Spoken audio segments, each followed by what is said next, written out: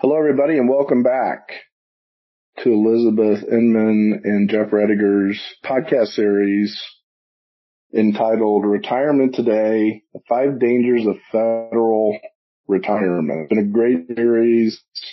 We'll give you information how to get the book at the end if you haven't joined us before. Today we're talking about Chapter 6, which is estate planning. Very important topic. A lot of people say that's not very exciting, but it is incredibly, incredibly important. So, Elizabeth, welcome back. Thank you, Jeff. It's good to be here. All right. So as we closed out Chapter 5, we teed up today's discussion. And let's get into this. So when people are ready to retire from federal service, there's a lot of moving parts. We talked about, making sure your beneficiaries are in line. We talked about reviewing your thrift savings plan. Why is it so important at that point in time to really focus on estate planning? Well, Jeff, when I got ready to retire myself from federal service, I really have to admit that it really was basically the first time I actually started to think about my estate. And it did make a difference that it was in that particular year, because it just happened to be the year that both my grandpa and my grandmother passed away. Otherwise, I'm not really sure I would have been thinking about my estate. Grandma and grandpa was a blended family. They each one had their own kids. And then on top of that, because there were a blended family and the kids didn't necessarily get along that well in the beginning, they'd hired an estate attorney and they had a living trust in place. So my own mom, she was the trustee for that trust. So it just so happened that she asked me to assist her in that process when that time came. And oh my goodness, Jeff, my eyes were opened as to what all is involved in estate planning through the death of my grandparents. It's just quite an ordeal, Jeff, even with a trust. Right. Well, we all leave a legacy, and I think it's difficult sometimes to just, talk about death, right? Mm-hmm, for sure. But, not knowing when that day will come, I just know, and I've seen it with family and friends that go through probate. It's not cheap. No one likes paying court costs and attorney fees. But you have an interesting story with your grandparents.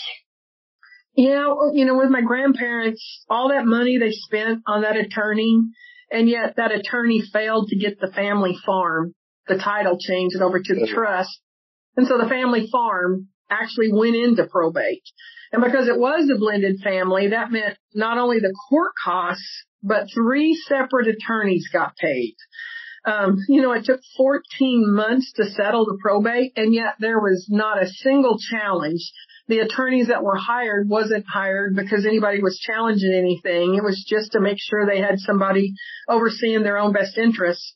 And all of that definitely left an impression for me about the benefits of having our estate settled. So, no one wants to leave your kids with a mess, and yet over and over again, that's what takes place. You know what I mean, Jeff? Yes, and then you talk about in the book, I like this word when it comes to probate, evils, the 4 evils of probate. I think these are very important. Could you share with the audience, define those 4 challenges that people are going to deal with when it comes to, protecting somebody's estate? You bet. The first one is time. My family's probate actually went relatively smooth since nobody contested it. Grandma and Grandpa was very explicit in their trust, and they had a will, and even in their communication with the family prior to their passing, what their wishes were. So it went virtually uncontested, but it still took 14 months. A contested probate can oftentimes take several years to finalize. I have a family that lives close by. She happens to be federal, but her family literally had millions. And because of one family member, the estate closed with zero to go to any of the kids. It literally went on for 8 years. Wow. The probate, because one family member kept protesting every single thing that happened, and it ended up court date after court date, and a multi-million-dollar estate ended up with zero. Literally, the attorneys got it all. So the second one is privacy. My grandpa and grandma were very private people. They were raised during the Great Depression. They worked really, really hard for their money, and they were very private. They would have been so upset to know that their estate was advertised in not one or two newspapers, but literally 3, because they owned land in 3 different counties, and it was the land that didn't make it into the trust. Jeez. So sad. And then the third one is disagreements. I dealt with a federal family who stopped speaking to each other over an antique cookie jar. Now, I know everybody that's listening, your family is so much, better than what my family was or what this family was. None of your family would ever disagree over something like an antique cookie jar.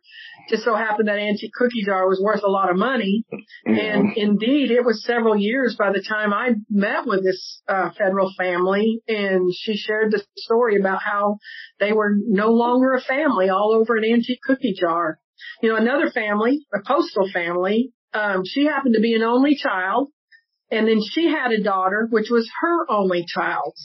And so when her mother passed away, everything was into probate.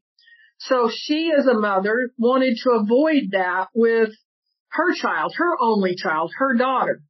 So what ended up from the estate of the grandmother was reduced down to bank CDs. There were several bank CDs. So this mother, thinking she's doing the right thing by her child, made a joint tenancy for these CDs with her only daughter. And lo and behold, something happened with the house, and she was going to do some repairs in the house, and she went to go cash in one of those CDs several years after she formed these CDs from the estate. She went to go cash in a CD to do some repairs on her home, and found out that several years prior, her adult daughter had cashed out all those CDs without her knowledge. Wow. So disagreements, probate is just the breeding ground for such a thing as that. And then the cost, attorney's fees and court costs can literally drain the estate before a final distribution is made to family members. It's things like that, Jeff, that gives probate a bad name, and the reason why you want to avoid it if at all possible, if you know what I mean. I agree.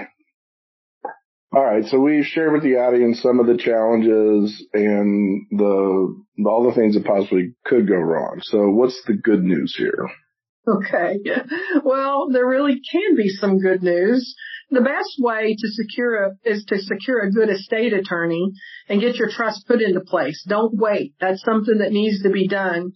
I, again, just helped a family who had a gentleman that had some severe issues left over from the Vietnam War, and he lived in a veterans hospital, and his only living relative to his knowledge was this cousin who was his guardian. And so this person had been his guardian for over 20 years. Not another single family member had been in his life in any way, shape, or form, just the guardian. So the guardian did an outstanding job, because the only assets that this veteran had was Social Security and a pension from the VA. So while he was living in a group home, getting extra care due to his disabilities, this person put away a substantial amount of money for him and saved it for him. And she was named the beneficiary for all of it.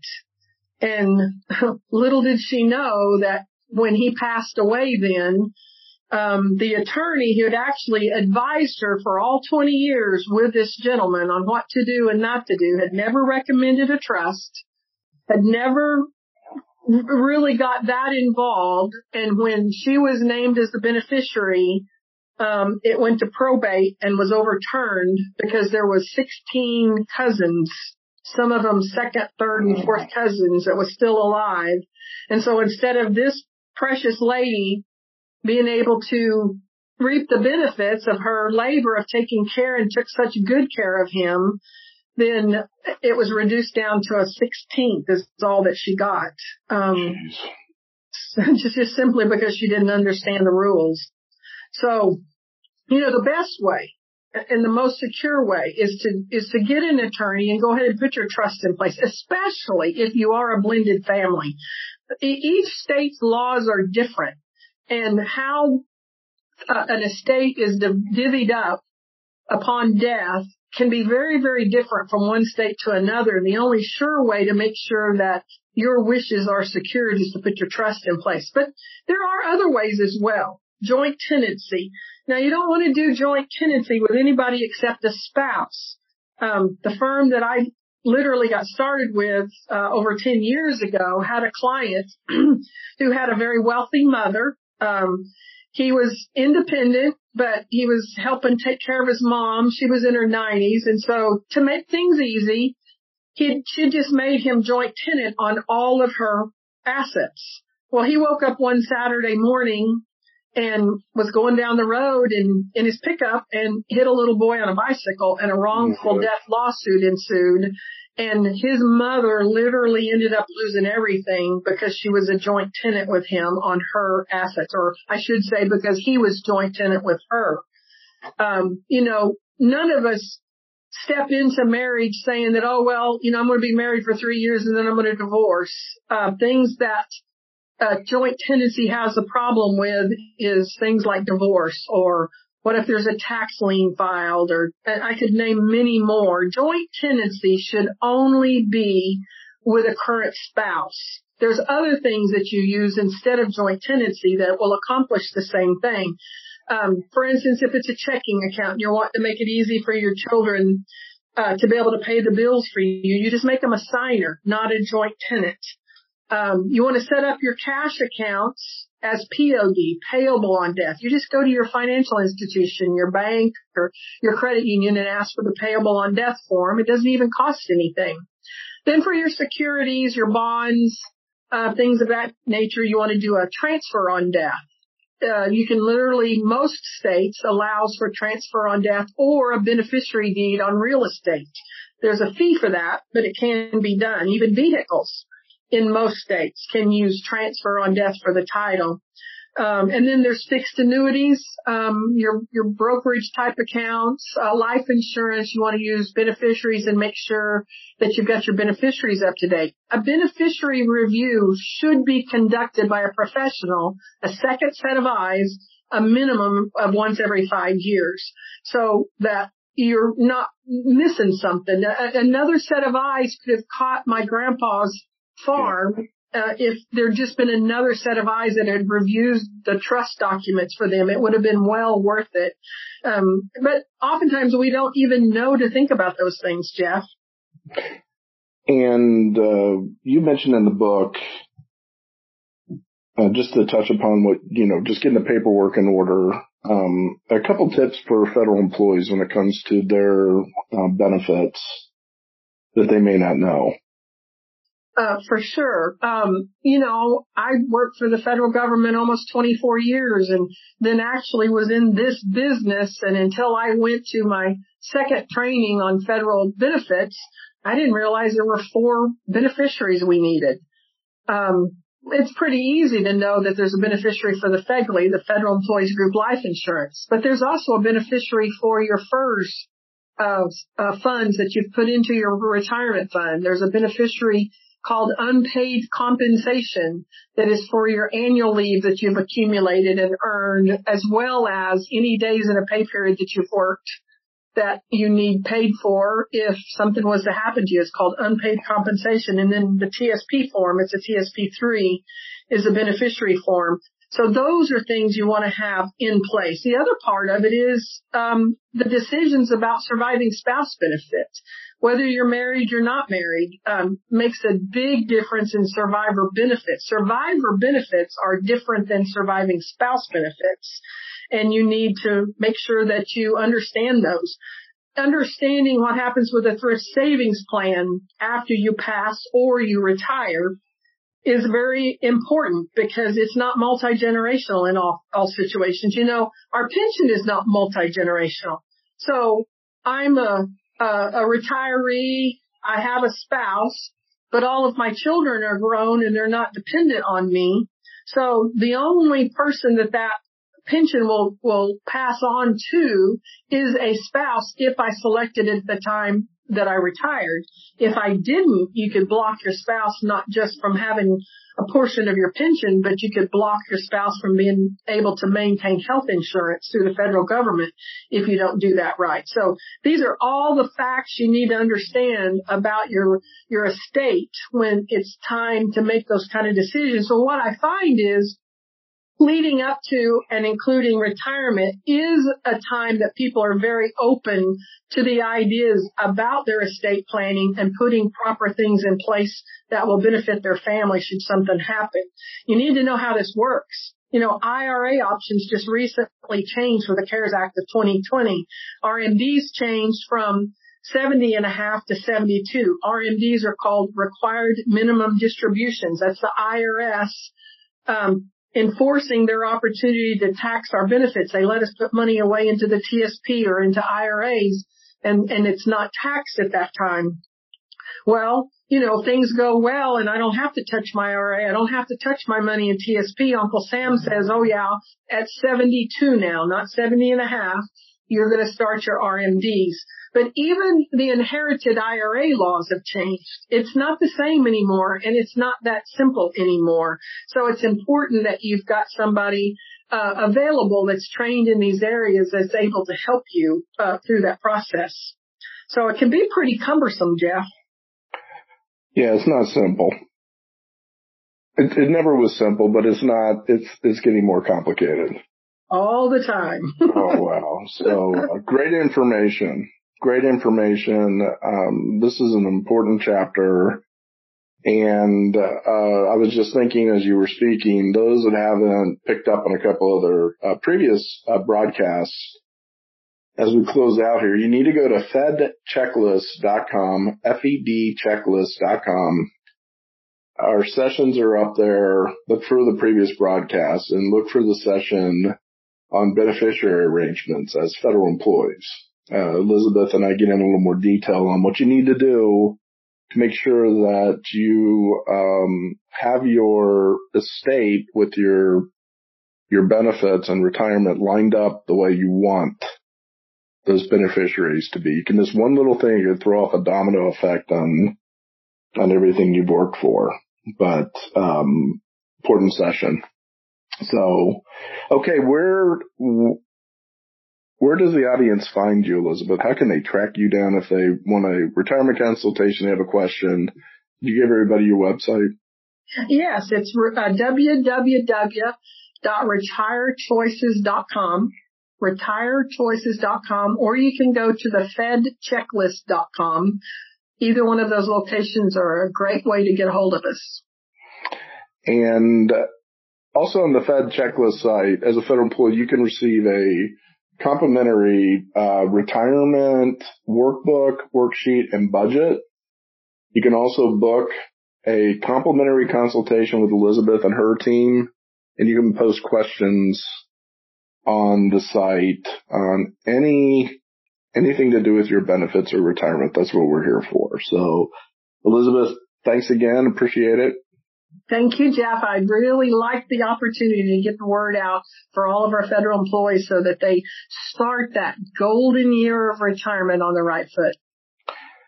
And speaking of that, next week we'll be closing out the Retire Today podcast series. Season 1 will conclude, and we will have a case study and tips for year end here. You know, we're dealing with open season. It's been a challenging year. So you want to join us next week as we conclude this series. So once again, everybody, thanks again. Check out the website.